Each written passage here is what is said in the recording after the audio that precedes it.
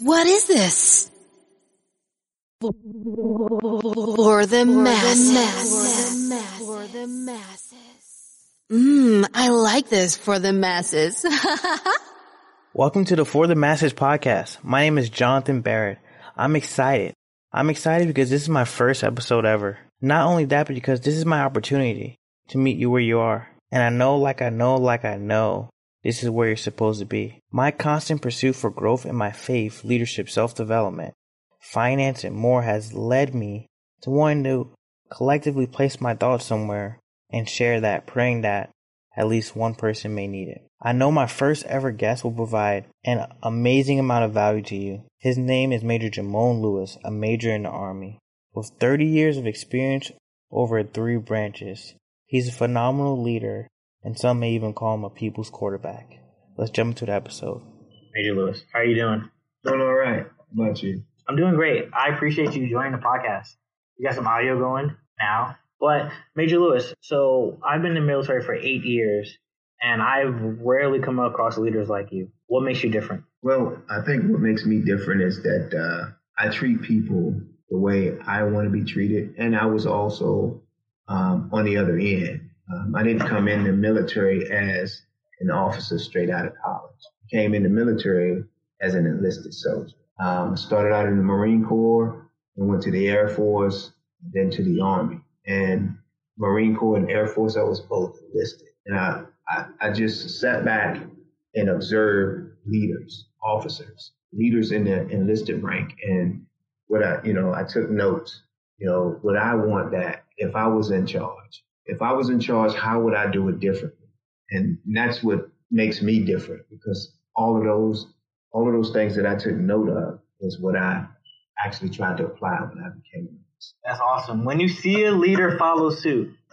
Winners win. And winners win. And it sounds like that you epitomize that because, again, like we see leaders all the time that we don't want to be like, right? And then some soldiers get out, right? Mm-hmm. And then some soldiers like become the leaders and affect change, become change makers in the organization. Right. And I'm like, so I appreciate you. It's just wild to me that you went through 3 different branches of service.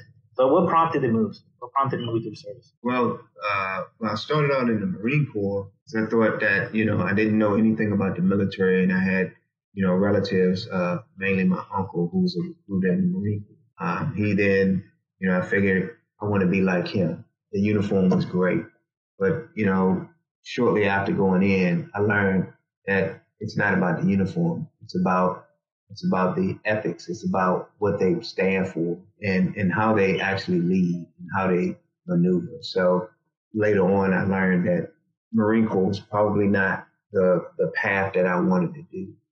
It's a great organization, great camaraderie. However, what I thought, being in the Marine Corps, it actually helped me build up that, that historical and actually take that esprit de corps and learn how to use that to my advantage to help others. So, but moving on, I figured maybe I need to try something different. And then I went into the Air Force.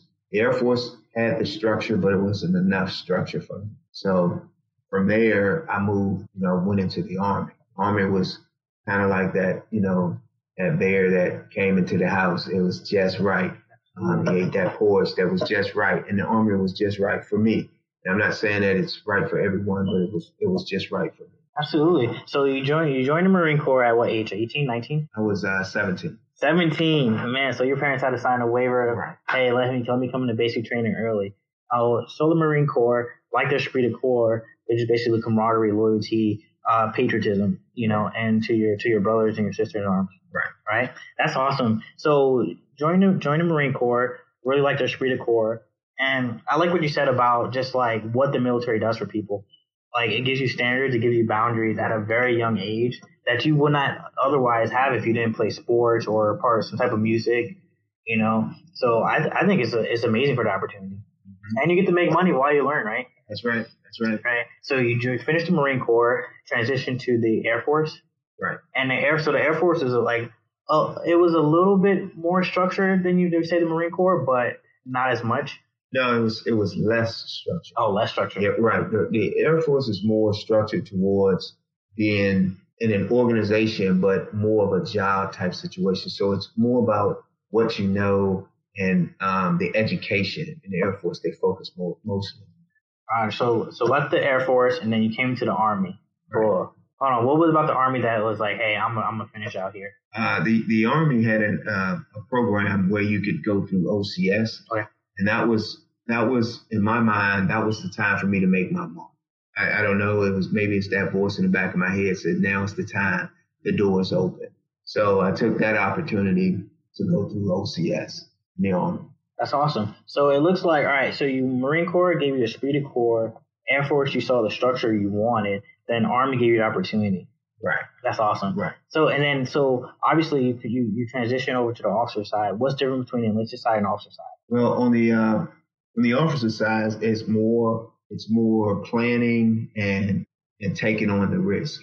On the enlisted side, it's more do, know, be more. So it's more, you get the orders down, the taskers down, and from the officers, and the enlisted just do it. Roger. So a lot of soldiers, I feel like, again, they see that leadership that they don't want, and they either get out or stay in, right? Become a change maker. You decided to become a change maker, and try to become a planner and someone who makes strategy. So why did you want to take on a responsibility? Because we both understand the responsibility is great. What made you want to do that? Well, I'm a believer of complain but have a solution. So my thought process was I saw where I thought that change needed to happen, but instead of complaining, I became the change.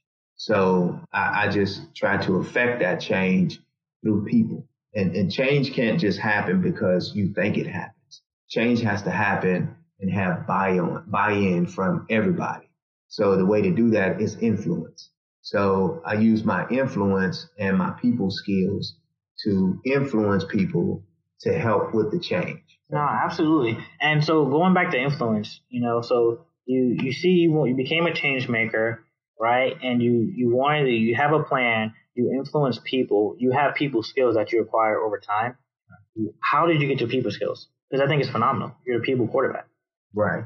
So, I have my people skills. Actually, I was going through college. I was actually the quiet guy. I didn't do a lot of talking. It wasn't until I got a job selling cell phones. It was a sales in a store. And they sent me to a course called Psychology of Selling, which I thought that was going to teach you how to sell. That didn't teach you how to sell. It taught you how to understand people. And it was at that point that I started to understand the psychology of people. Not, a lot of people will say that it's how to manipulate people. That's not what it's about. It's about how to appeal to people, to get them to understand what you're trying to do. And it's more so of being able to communicate clearly to a person what your end state is or where you're trying to go.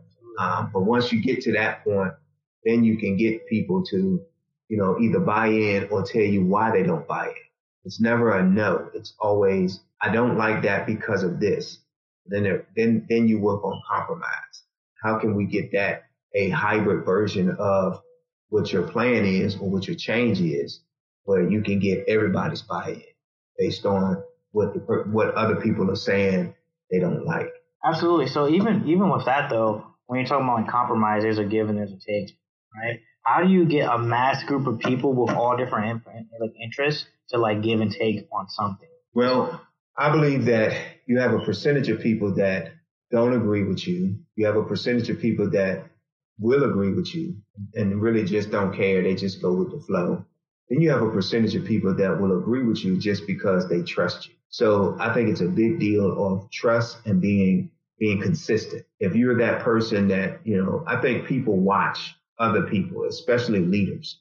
If they see people know the truth, you don't have to tell them the truth, be the truth. So when you walk in that step and you step that way, then people actually they know that when he says something, he really means that. Yeah. Sometimes that means being that example. Sometimes that means don't tell somebody to go clean, but prior to you telling them that, you actually go clean. Yeah. And then you say, hey, can I get some people to clean? That's influence. Hey, because in their mind they're thinking, well, he did it. So he's not going to ask us to do something that he didn't do. And then you keep that consistency going and that, that trust, that builds that trust. Because in any organization, there's a level of trust with everyone. So the way to get that is you have to build that trust. Lead from the front. That's what I heard. So my thing about this, right, as you progress throughout your career, like you're a field grade now, obviously you're not going to be cleaning bathrooms, right? So like, how do you show the soldiers that you're willing to do the things that you're asking them to do without going in and actually cleaning the bathroom? You know? Well, that's easy. I mean, what you do is you have to be consistent and be there when they need you. So it's not being there. Yeah, my version of leadership is a bit different. So I used to always tell my lieutenants, when it's cold as crap outside, and the soldiers are outside, be outside with the soldiers. Even if you got paperwork to do it on the hood of a car. Yeah. But let the soldiers see you in the cold too. If it's hot outside and the soldiers are outside, you do the same thing. Go outside and you do your paperwork outside.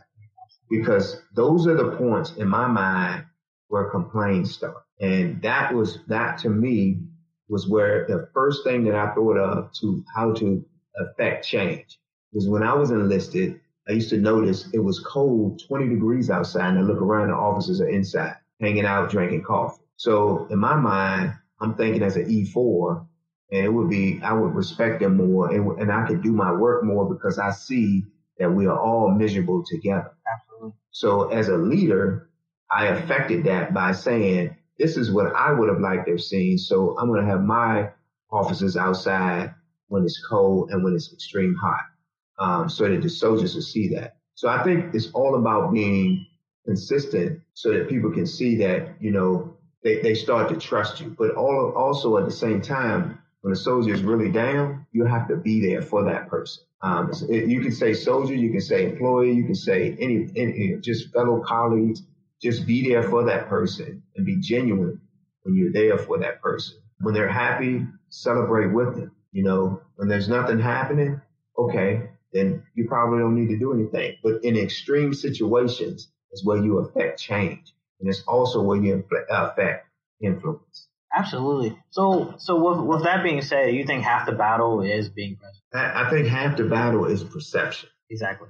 When people don't see, it doesn't matter if you're behind the scenes doing a lot of work. If a soldier or an employee doesn't see that you're doing a lot of work, they're perceiving that you're not doing it.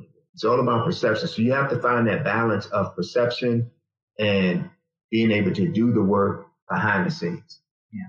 So if I'm perceived as doing a lot of work, or if I'm perceived as the smart guy, even though I'm not the smart guy, then I'm the smart guy. And my point, my idea is perception is 90% of what people believe. And that's influence. That's also trust. That's also how you affect change. It's all about perception. It's a combination of perception, consistency, and which builds the trust. Oh, absolutely. So how would you say you got a young HR officer, right? And he has a team, and we're in a COVID environment, so we're all teleworking, right? We got all these meetings, right? Mm-hmm. And, the younger enlisted don't have access to his calendar. How would you advise that young officer to move forward and to be present for the soldiers, even though they can't see what he's doing? Well, how I would do it is basically ask, if you was that E4 and you had an E5 over you, how would you like for them to be? And 100% of the time they'll tell you how they would like for them to be. And then use that to your advantage to influence him or her. Hey, but then maybe some of those things you may want to try. Yeah. So that, because it will affect your soldiers. No, I get that. And just so putting ourselves in the soldier's shoes and then moving forward as we were them and helping them understand, being there for them, being present through highs and lows, and then showing them that you actually do work. I met a guy, he was saying that he's senior E6. He said this was his first time really seeing leaders not only say they're working for me, but showing me they work for me. And I was like, you've been in almost 20 years, and this is the first time you were able to see something from a leader. And he was like, I don't even know if it worked or not, but they showed me it, and that meant the world to him. Right. So that's awesome. So a big question I have for you is how do you treat people accordingly? Because like obviously, like when you're influencing people, everyone has different interests, things they're willing to compromise on, things they're willing to not. So how do you go through like the different people and like treat them accordingly? Well, that's where the work gets put in. Okay. So for me, to be a people, you have to first be a people person. And then what you then would have to do is you'd have to learn that person. I know it sounds kind of quirky or corny, but if you ever watch Kung Fu Matinee, and way back in the day, Sundays they used to play, there's always one guy trying to fight the other guy. One guy trying to find it, and they each are trying to find each other's weakness. They got one weak spot. And the way I approach each person is I find that not weak spot, but their hot button. Every person has a hot button. And if you mention or say something about that hot button, if you touch that hot button more than 7 times, then now you have the ability to affect influence on that person. So for instance, if your hot button is a playground in a nice backyard, and I'm a real estate agent, and when I show you that, and you have already revealed to me without knowing that your hot button is a playground with a field. When I show you the house, I'm going to show you hey, this is the kitchen. And guess what you can see out the kitchen? There is a window right here where you can see that playground. I'm going to show you the bedrooms. And I'm going to also lead right back into it. In this bedroom, this is a nice sized bedroom. It has a nice, master bathroom and everything. But outside this window, this bathroom or this bedroom, you can see that playground set. You mention that enough. Now you have influenced that person or have that, you can convince that person to purchase that house. Because now you have mentioned the hot button several times. So how do you influence people? Each person has a different hot button. And the only way to know that is you have to approach it as if each person is a university. Because everybody likes to talk about themselves. Nobody likes to talk about you. And I mean, contrary to what anybody says, nobody likes a person that all they do is talk about themselves. Well, they don't prefer a person that just talks about themselves. However, if you go in and you start having that person talk and they get to talk about themselves, you may learn something in the process of them talking about, some of the things that they do. So what you will learn is their hot button. If they like fishing, if they like, golfing, if they like football, baseball, or rap music, or, that type of deal, then you just keep pushing that button. And that's awesome. And that's where the work comes in, finding out what that soldier or that person likes so that you can find their hot button. Right. So as a leader, the first thing you want to do is learn your subordinates. You want to learn everything you can about them. Not just, hey man, how do you do this? How do you do that? What do you like to do? No, not just that. That's the easy stuff. The hard stuff is what you got to do, the deep and juicy stuff. Like, how many kids do you have? How's your mom doing? So your mom is just graduating college. That's awesome. She did it for you guys.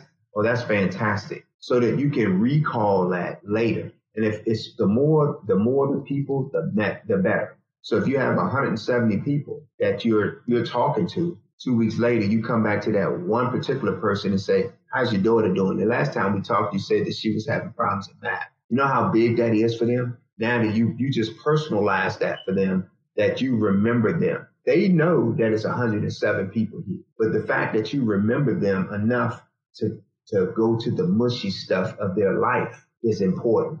Now you just influence that person. Now that person is now starting to watch you, and you have to still continue to walk the walk so that they can start trusting you.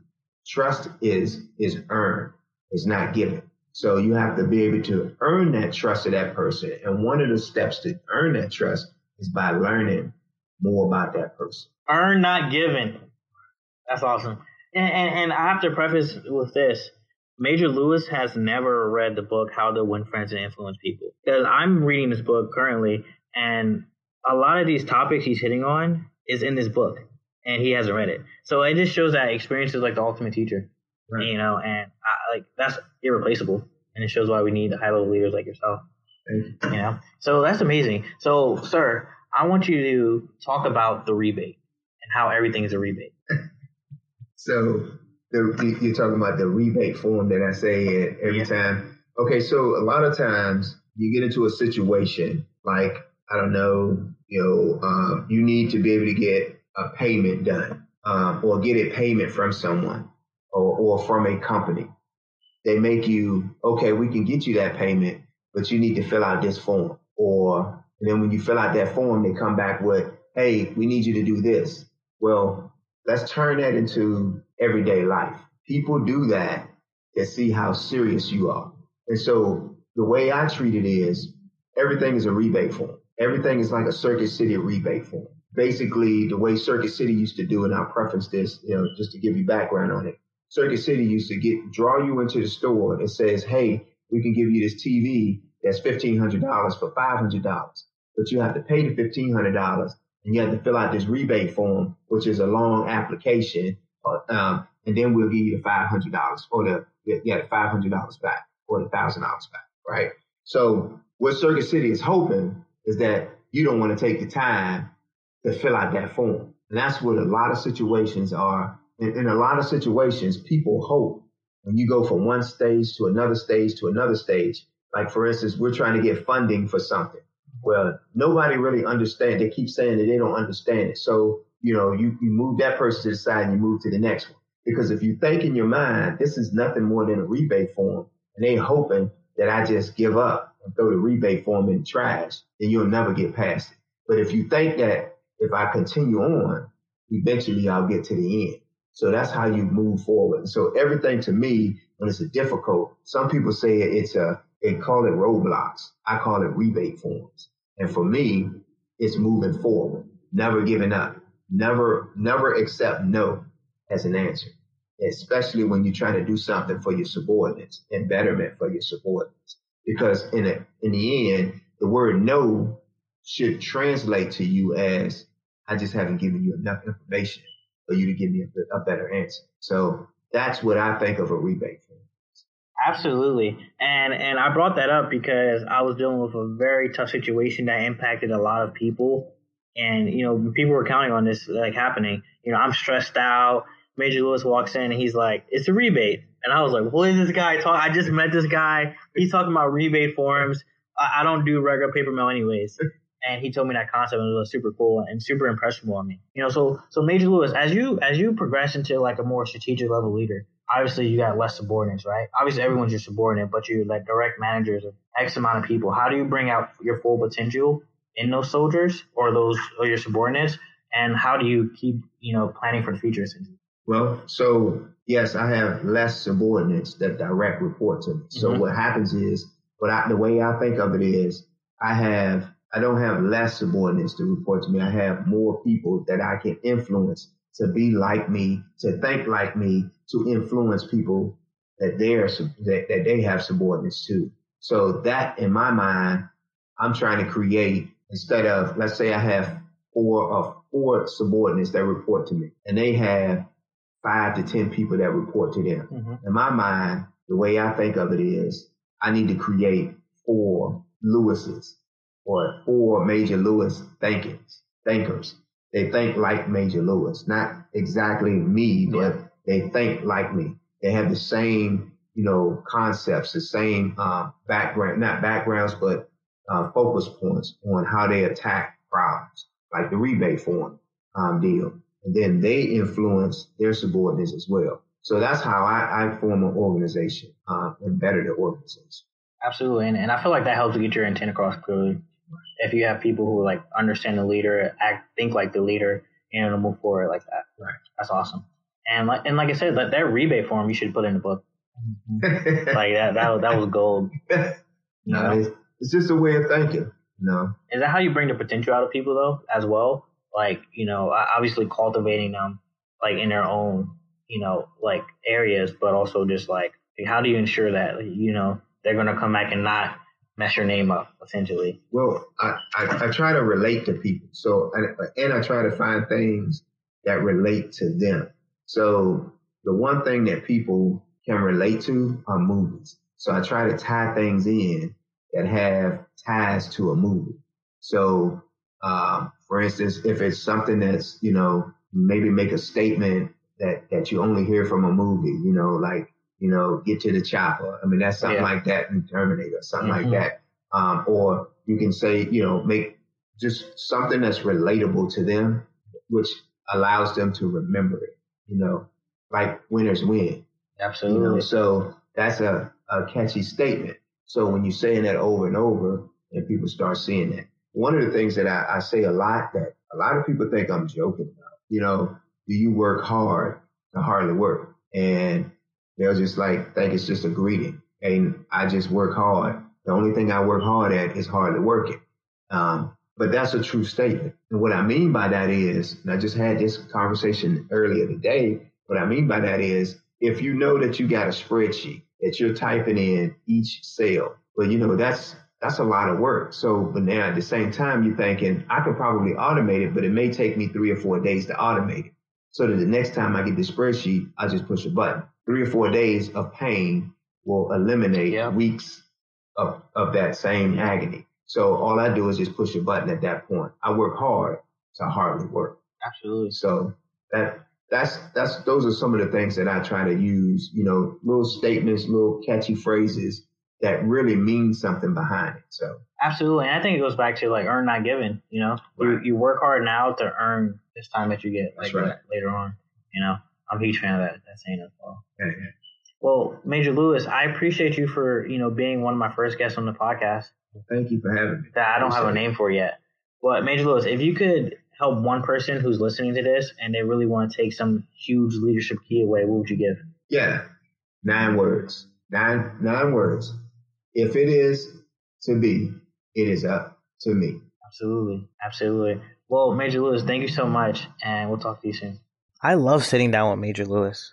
I really do. You can tell that experience has shaped him, and he's just at the point where he just wants to pay it forward. So I'm grateful for that. Because at first, as a younger officer in the military, it's kind of hard to take that criticism because you're like, oh man, I'm younger, we have all the technology out now. We don't need any of that old stuff, but experience matters. Experience helps us. So I'm super grateful that you all got a little bit of the mentorship I get on a daily basis. And I pray that you play this over, and I pray that you pay it forward. This podcast is dedicated to my mother, Alfreda Bullock. She ran her race with elegance and pride. I love you forever and